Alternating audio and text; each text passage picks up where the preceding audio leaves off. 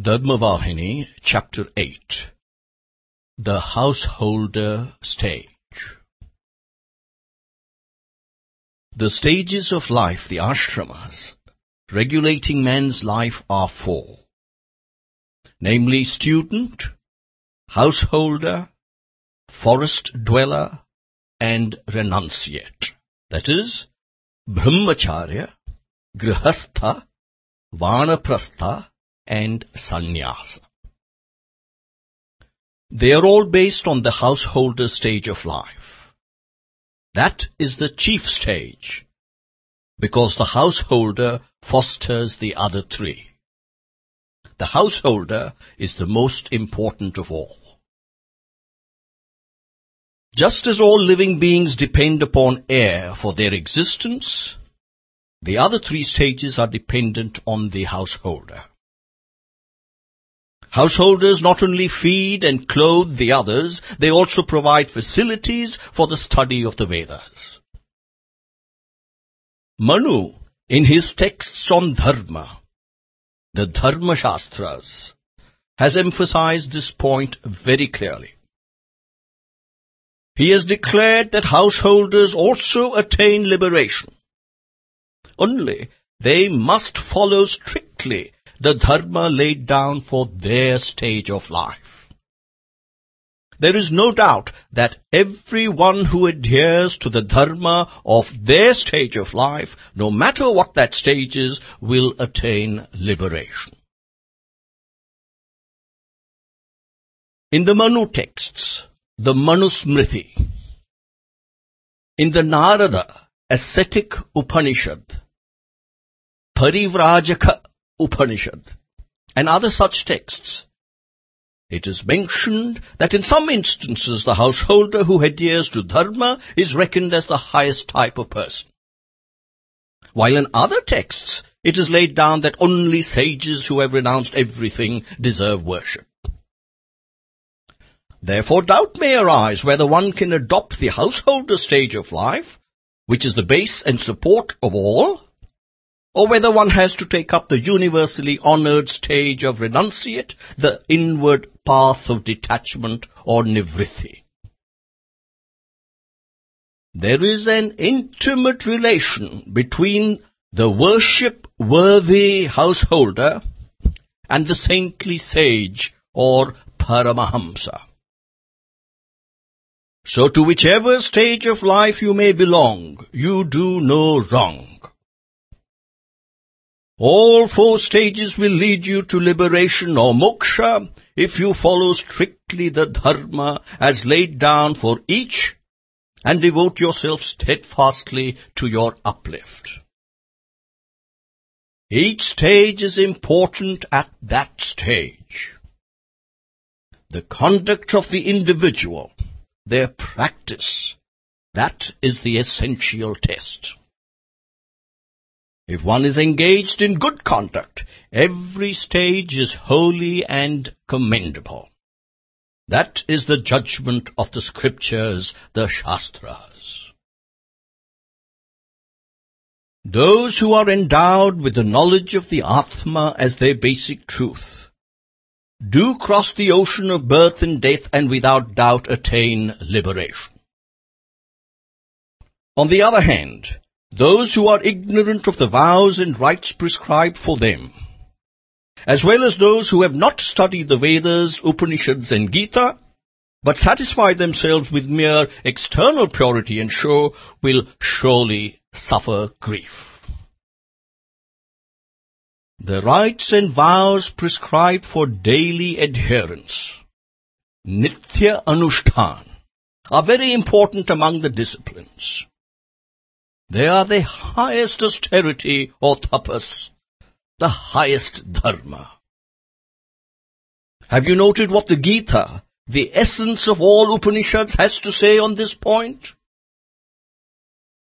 Those who are ever active in the spiritual field, in whatever stage of life they may be, whatever they caste, they attain the Lord. Manu also says, they are endowed with the highest wisdom or vijnana. The person who is free from all desire, who has not even the slightest inclination to possess or enjoy the sensory world, who has no trace of egoism or property, who is ever in the bliss of Brahman consciousness, who is far from any tinge of sorrow, that person is established in supreme joy and peace. At least one who is fixed at the last moment in the knowledge of their basic nature, which is Brahman, can successfully merge in that beyond doubt. The stage of Sthita-prajna, the person of steady wisdom, is quite natural for such people. The constant feeling, I am Brahman, aham brahmasmi, is the panacea for all ills. Liberation comes through this I am Brahman idea itself. The real duty is to cultivate that feeling and enter into that experience. The ignoramus or ajnani, who is moved by the inert principle, the jara principle, believes that the body is himself. The pandit who is capable of a little ratiocination and inquiry feels that the individual soul or jivi in the body is I. But the wise ones who can see the anatma as separate from the atma know that the truth is I am Brahman, and they do not stray from that conviction. Castes like Brahman, colors like white and black, stages of life like student, etc. These are physical conditions and not the characteristics of the Atma. They are conditioned by time and place. They belong to this world of bondage and are governed by reasons related to this world. They are ordained by the divine will for the orderly functioning of the world. They have to be observed by everyone who is bound by worldly limitations. For those who are untouched by the limitations and extensions, that is to say, those who are beyond worldly ties, they are unimportant. That is why people who are ever engaged in the contemplation of Brahman, Brahmanishta, those who have grasped the basic reality, do not observe them so much. They are not bound to caste. They see everything as the basic reality itself. How then can they pay attention to what is called caste? But until that stage is reached, you have to follow the rules of caste and stage of life without exception. This is the dharma for the body conscious. The great sages who grasped the divine dharma, Atma Dharma, declared that being, awareness and bliss, Sat, Chit and Ananda, are the basic characteristics of the self. Therefore, those great wise ones, Vijñanis, can be said to have attained Brahman, which is being, awareness, bliss itself, Sat Chit Ananda. For liberation, clearness of vision to see the Atma is enough. That is the essential thing, not caste or color. How do you get that clear vision? The answer is through the practice of dharma, the dharma that is conditioned by caste and stage of life. Dharma enables the Atma to be realized without any mist or fog hiding it from view. The practice of dharma fills you with experience. Through that experience, truth is established. The truth reveals clearly, and the vision grants liberation. People who are free from such inner encumbrances hiding the Atma may belong to any caste or stage of life. That does not matter. They do attain liberation. This mental purity, antakarana shuddhi, is what the Scriptures extol when they speak of salvation. Those who have attachment and hatred, even if they dwell in the forest, cannot escape harm. Those who have conquered the senses, even if they are householders, can be ascetics or tapasvis. If engaged in acts that are not harmful or condemned, they are entitled to be called spiritually wise people or jnanis. The home is the hermitage, the tapovana, for attaining non-attachment. Liberation cannot be won by progeny, charity, riches, sacrificial rites, yajna or yoga. What is wanted for liberation is the cleansing of the self. In order to decide what is right action and wrong, the Scriptures alone are the authority, whatever the stage of life. People who have the realization of Brahman as the goal, and who seek to realize their own true reality, Swaswarupa, will succeed in removing the veil of ignorance and know themselves as Brahman. Attention fixed on one's Atma, that is the means of liberation. Understanding this lesson of the Vedas, practicing the principles of living laid down for the particular stage of one's life, anyone, whatever the caste, can attain the highest stage, Paramapada.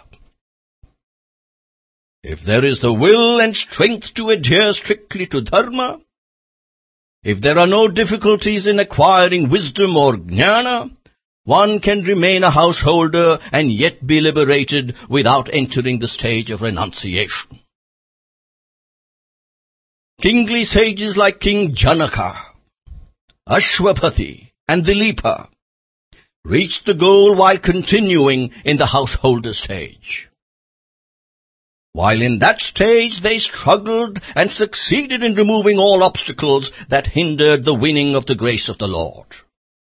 They had as the goal the Godhead that they wanted to reach. Therefore, do not doubt it. The stage of householder is no hindrance. Moved by the desire to cross this ocean of worldly existence or samsara, the husband and wife must both have harmony of mind. The resolution to reach the goal must be equally strong and steady in both. Otherwise, renunciation is the refuge. See, even the midday sun is associated with his consort, shadow or chaya. The 16-fraction moon is closely associated with the cool rays of light acting like nectar. The mistress of the home must be bright, patient, calm, and good, and must have all the virtues.